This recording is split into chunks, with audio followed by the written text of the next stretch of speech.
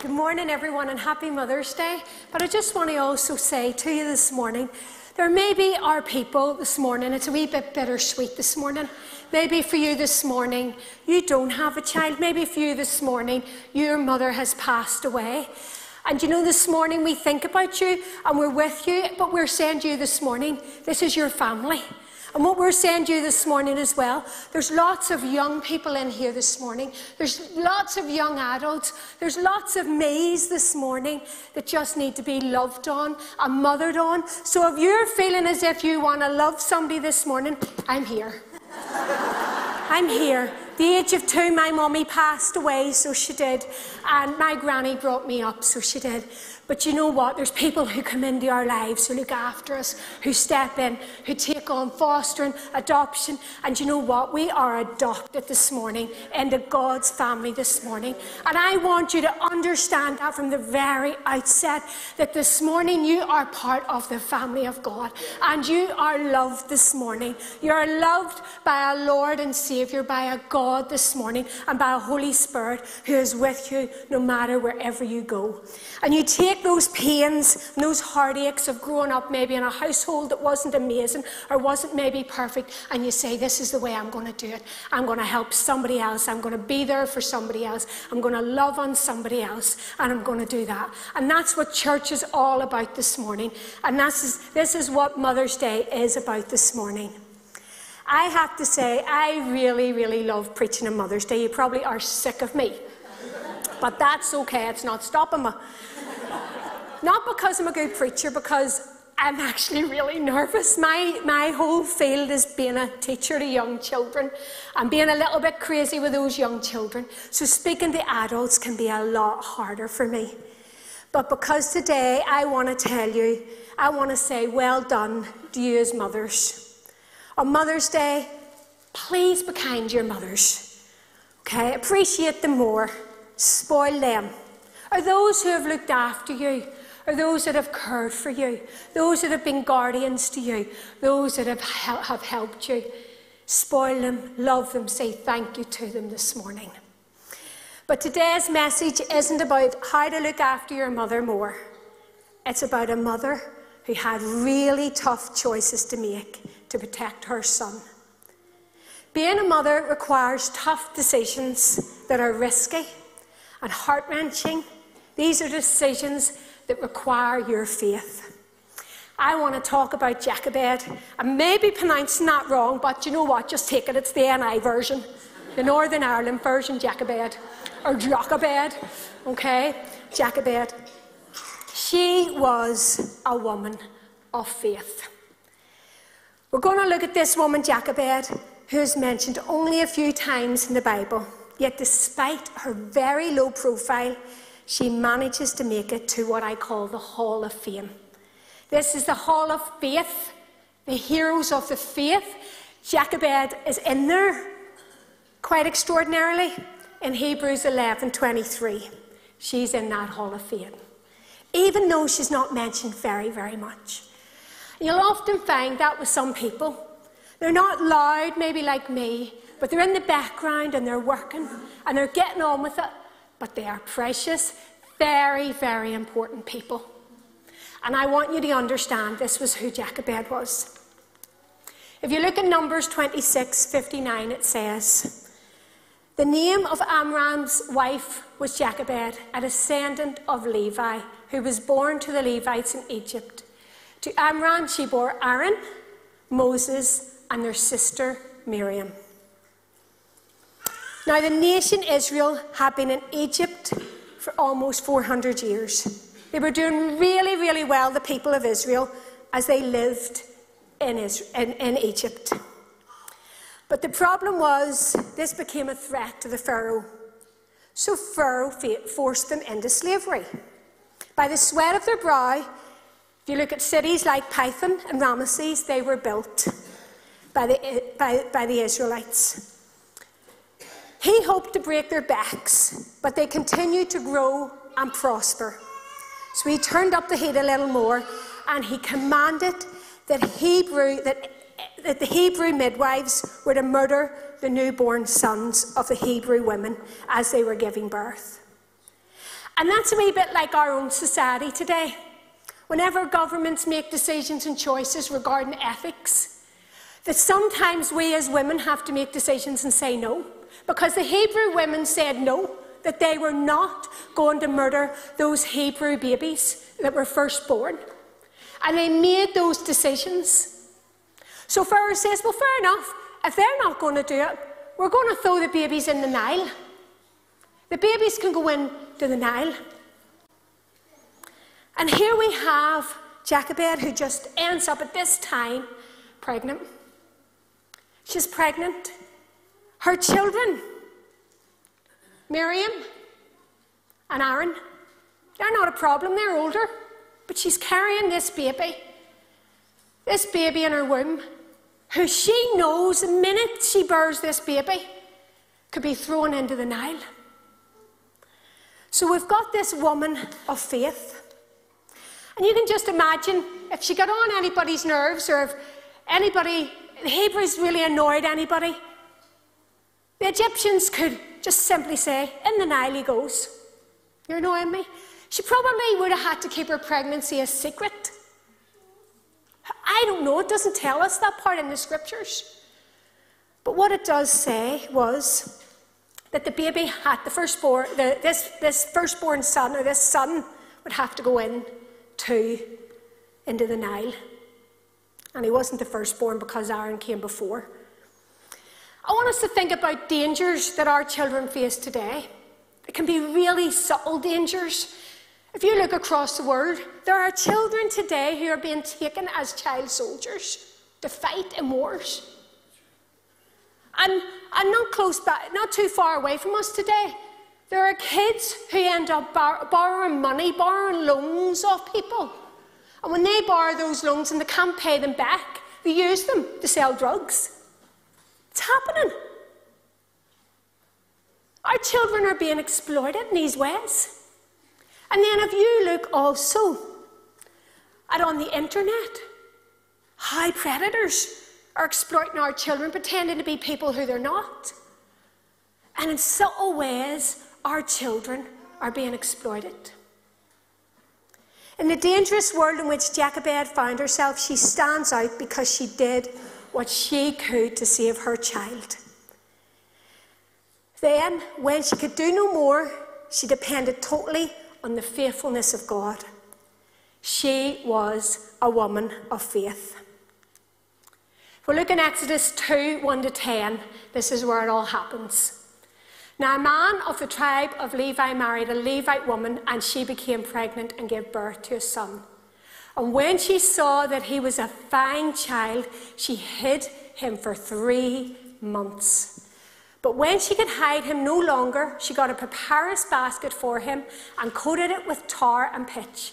Then she placed the child in it and put it among the reeds along the bank of the Nile. His sister stood at a distance to see what would happen to him.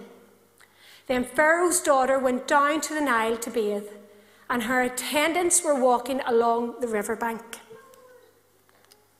She saw the basket among the reeds and sent her female slave to get it. She opened it and saw the baby. He was crying, and she felt sorry for him. "This is one of the Hebrew babies," she said. Then his sister asked Pharaoh's daughter, "Shall I go and get one of the Hebrew women to nurse the baby for you?" "Yes, go," she answered. So the girl went and got the baby's mother. Pharaoh's daughter said to her, "Take this baby and nurse him for me, and I will pay you." So the woman took the baby and nursed him. When the child grew older, she took him to Pharaoh's daughter, and he became her son. She named him Moses, saying, "I drew him out of the water."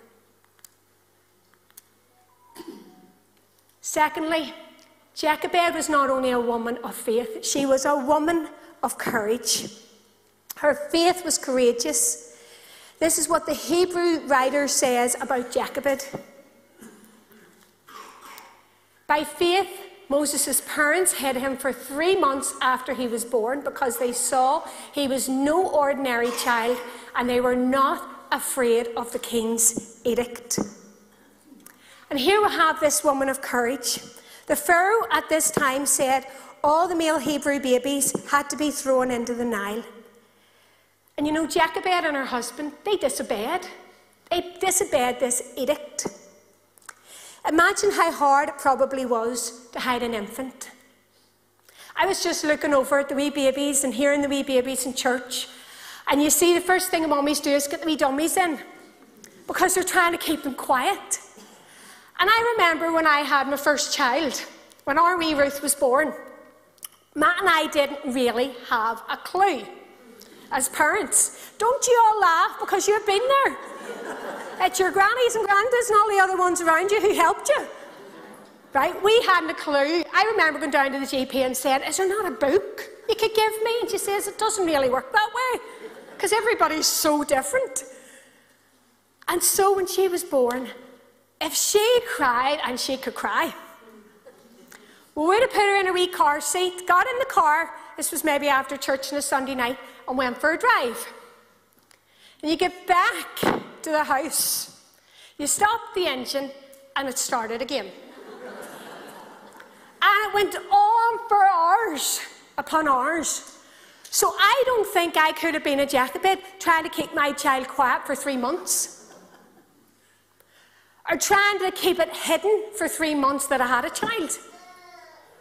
Because that's what happened. When you have a child, the natural thing that that child does is they make noise, they gurgle, they gaggle, and they do all the sounds. And here we have this situation where we have a woman of courage. But Jochebed succeeded in hiding Moses for 3 months. She was quite extraordinary. So she was. We think of people, faith it often is trust in God. God will do it. He'll look after it all. But not in this case with Jochebed. She turned around and she put her faith into action. She didn't just say, God, I know you'll sort it out. But she actually, in this instance, her faith was active. And you know, sometimes faith can be really, really risky. And for Jochebed it was. And as I've told you already, I think of my granny. When my mummy died at 21, my granny gave up her job. She took me and my sister in. She loved us as a mother, and she gave up everything for us. She said no to us when everybody else's mummies were saying yes. She stood up to us as teenagers when we were heading down a path of destruction.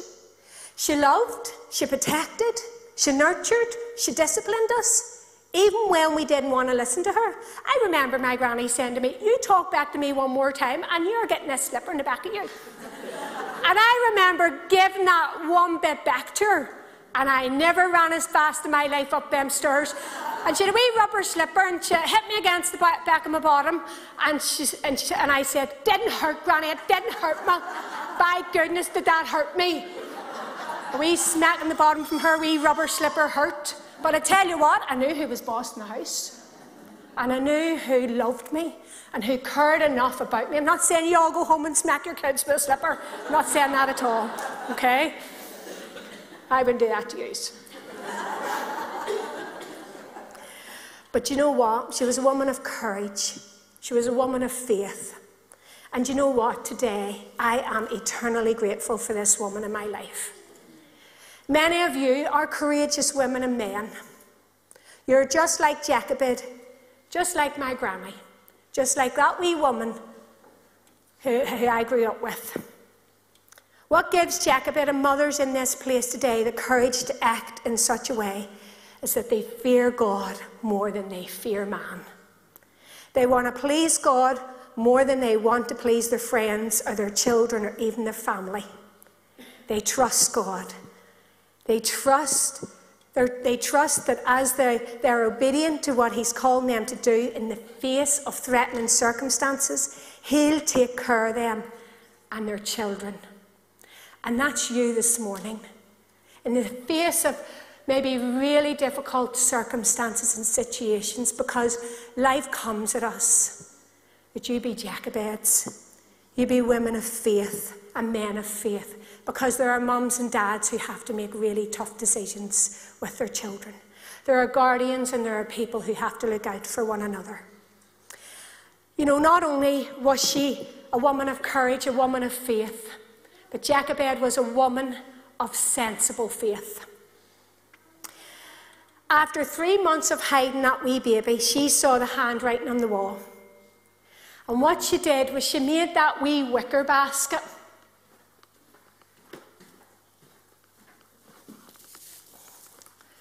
Now, this wasn't what the wee wicker basket would have been like in the time of Moses. She made that wee wicker basket, or she got a wicker basket, it says, and she covered it with tar, and she covered it with waterproof material, so it was thought through, it says.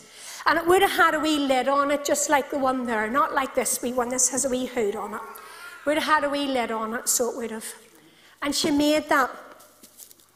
But this wee wicker basket, it's really, really interesting. The word basket that's used here is exactly the same for Noah's Ark.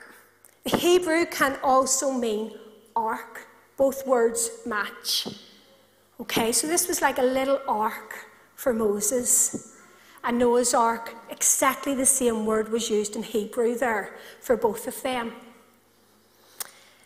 You see, Noah's Ark was covered in tar and pitch, just like this ark was. Both Noah and Moses were placed in very unsafe environments. For example, in the ark, Noah's Ark, it was the mercy of the elements, the wind, the rain, and the storms. And sometimes our children get put through the elements, get put through the difficult times. And here we have Moses. He's in the Nile. And the Nile was known for crocodiles. There's artifacts that have been found from that time, you know, when the Egyptian pharaohs were there, and the artifacts were of crocodiles. The Nile was filled with crocodiles. Now, if you could take a wee baby, right? Take a wee baby, put it in that basket. I just want you to imagine as parents what that would be like, to take that wee baby, put him in that basket. Like if I was to go and get him, right? If I was... Right? And we get this wee baby, and we put him in this basket. Okay? He's no idea what's going on. No idea what is going on. And this mother kept him quiet for 3 whole months. 3 whole months, no idea. No idea. But it says that he was special, doesn't it? It said that there was something special about him. And when, am we okay to put him in the wee basket? And you know,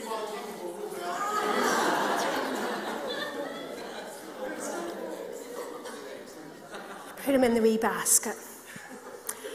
And then Miriam stands from afar. But they just didn't abandon this wee baby in the Nile. They put him in the reeds. Okay? This wee baby was put in the reeds. And he was covered. And Miriam stood from a distance. While there was other people who came to bathe. Now, Miriam used a sensible faith because she knew that other people came to bathe her. She just didn't abandon her baby. What she did would have been like leaving her wee baby on hospital steps and saying, "Here." You see? And that's what would have happened. Literally, Miriam stood by, cry, cry, Moses, cry. Okay? This isn't planned. This is a child of God. So it is. And the wee baby just, and then the Pharaoh's daughter, she knew, this is a Hebrew baby. Sent her slave over to get the Hebrew baby. Hello? Hello? You coming up? Oh, oh, thank you. Oh. There he is. And then Miriam says, Now you notice how it's not Jochebed standing at the corner, it's Miriam. They had a plan together. They had this already organised. And Jochebed, it would have been too obvious if Jochebed had stood there. And so what would have happened was, there you go. No? There. So what would have happened was, as Miriam stood by, she went over, oh, do you need someone to nurse that baby, to feed that baby?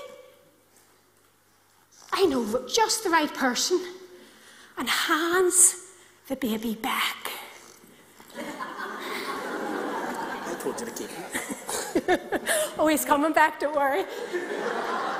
Hands the wee baby back. Hands Moses back to his mummy. And do you know what actually happens? She turns around and says, I'm going to pay you to look after your own baby. I mean, that's a Bobby bonus. That's every mother's dream, isn't it? Every single mother's dream to get paid for looking after their children. So she nursed that wee baby. But that was all thought out. Remember? She put the tar and the pitch around the basket. She put him in the right place. The baby cried at the right time. I mean, that was pure timing. When they just happened to be there. They were there at the right time. I mean, she didn't leave him on the street. She left him at the best part where she knew good people were around. And then he was brought back after he'd been nursed. But not only that, his mother and father were bringing him up and telling him about Jacob and Isaac. They were telling him about Abraham. They were telling him about all the things of God. They got those years to tell him that. But there was something special about him, it says. And then he comes back. And then, as he comes back to the Pharaoh's daughter, she takes him as her son. She brings him up. And there she is, looking after now little Moses. Because Jochebed's courageous faith was not just a sensible faith, but also it was a rewarded faith. As we hear, everything seemed to just fit into place, right? Everything seemed to just work to plan. It was like all the little pieces of the puzzle were being put together. As Moses floated along the banks of the Nile, the daughter of the Pharaoh arrived with the maidens. The text said she saw the basket, had it brought to her. She opened it, saw the child crying. She took pity on him because he was a Hebrew and could just as well be dead. It was standard procedure for the wealthy man to hire the wet nurse, as I've already said, and again was paid. Surely you see the hand of God in all of this. The mother did what she could, but she couldn't have done all of this on her own. You've got, the Pharaoh said, right, see when these babies are born, put them in the Nile. What did she do? She put the baby in the Nile. She actually did what Pharaoh said, but she did it her way. So she's actually only doing what she was meant to do. She put him in the Nile. Okay? Pharaoh's chosen instrument of death was the River Nile. This became the instrument through which Moses was saved. So don't think sometimes your circumstances may be against you, because I can tell you what the enemy uses for evil, God uses for good. So he does. You see, this was the way through which Moses was saved. His mother even followed Pharaoh's order in placing him there.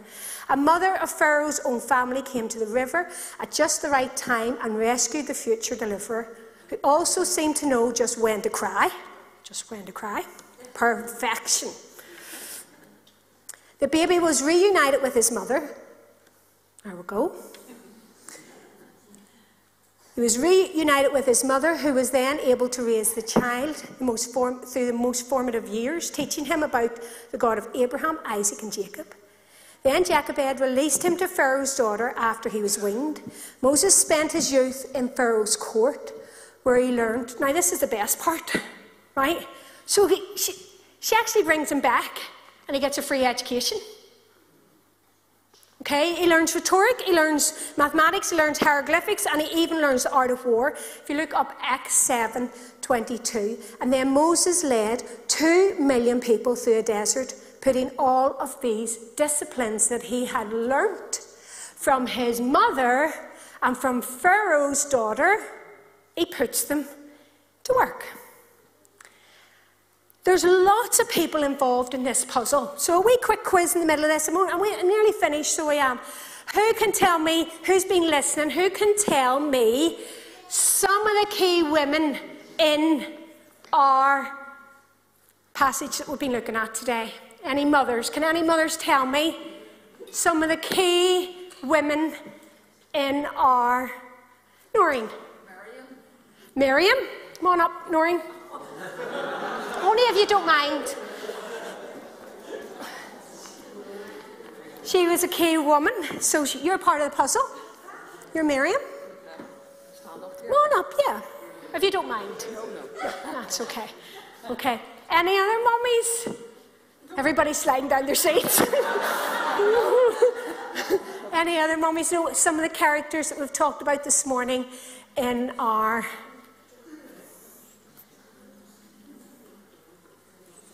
Okay, are you listening?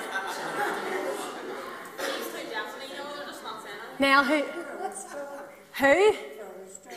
Yes, Pharaoh's daughter. You just wait there, right? All right, now it's all part of it's all part of the puzzle. All right. So who else? So we've got Miriam. We've got Pharaoh's daughter.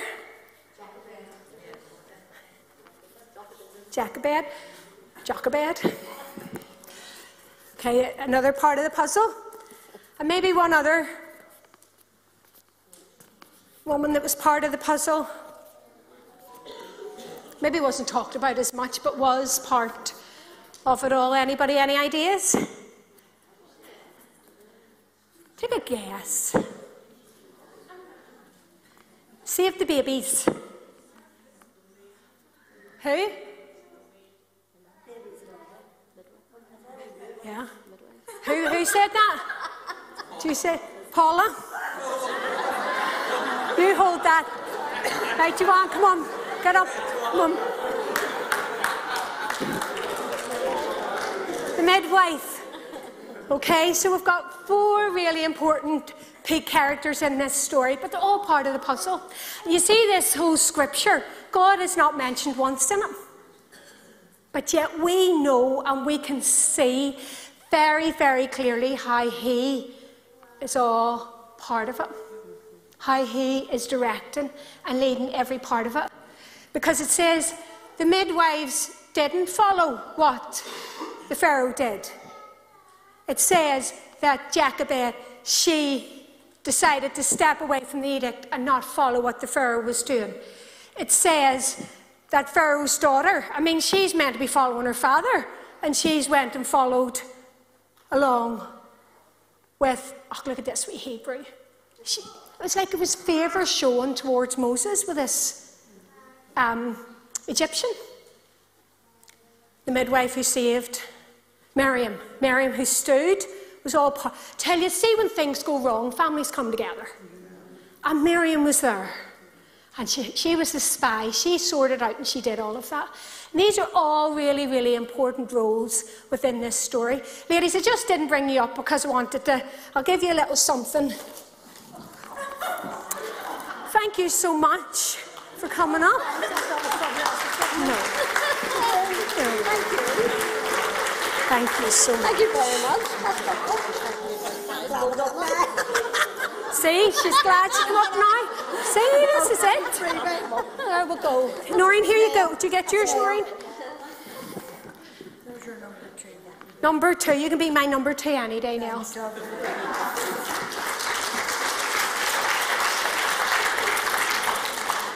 You see, your faith's rewarded, isn't it? And that's just a little example of how our faith can be rewarded. So it is. And at the end of the day, Mothers, take heart. He'll use your courageous, sensible faith to accomplish his purposes. He's working behind the scenes to accomplish his purpose in your children's lives. He will use you, but it's not just all about you. One of the interesting things about this passage is the prominent role women with motherly instincts play in the story. Jochebed saw that Moses was special. Pharaoh's daughter saw the basket and saw the child crying and had pity on him. Moses' sister stood in the wings to know or notice what would happen and when to act. All of this foreshadows what God would soon do for his people later in chapter 2. It's God who looks upon his people who are suffering. We're told in verse 25 that God saw, this is the same word used in chapter 1, the sons of Israel, and God took notice. The same word, he took notice of them. God moves forward to save his people. He delivers us in our utterly helpless states through the death, the burial, and the resurrection of his own Son, Jesus. And just to finish up, just to conclude with you, someone once turned to a full-time mum and said, "What is it that you do, my dear?" And she responded, "I am socialising two Homo sapiens into the dominant values of the Judeo-Christian tradition in order that they might be instruments for the transformation of the social order into the kind of eschatological utopia that God has willed from the beginning of creation." And then she added, "And what do you do then?" Because I want you all to understand, we mightn't think that a mother's role is very important. Because it's maybe not a science degree, or maybe not a PhD or a master's, but it's the most important job that anybody could be given, above everything else. Mothers, your ultimate purpose is to be women of faith. Be women of courage. Be women of sensible faith that will instill in your children a knowledge of faith in, and love for a God who sees and knows your child's deepest needs for salvation, that has decisively moved to accomplish it through the work of Jesus. But don't worry, mums, guardians, and those who are fathers who are doing a mother's job. It's not all up to you. Remember, God is with you. Thank you.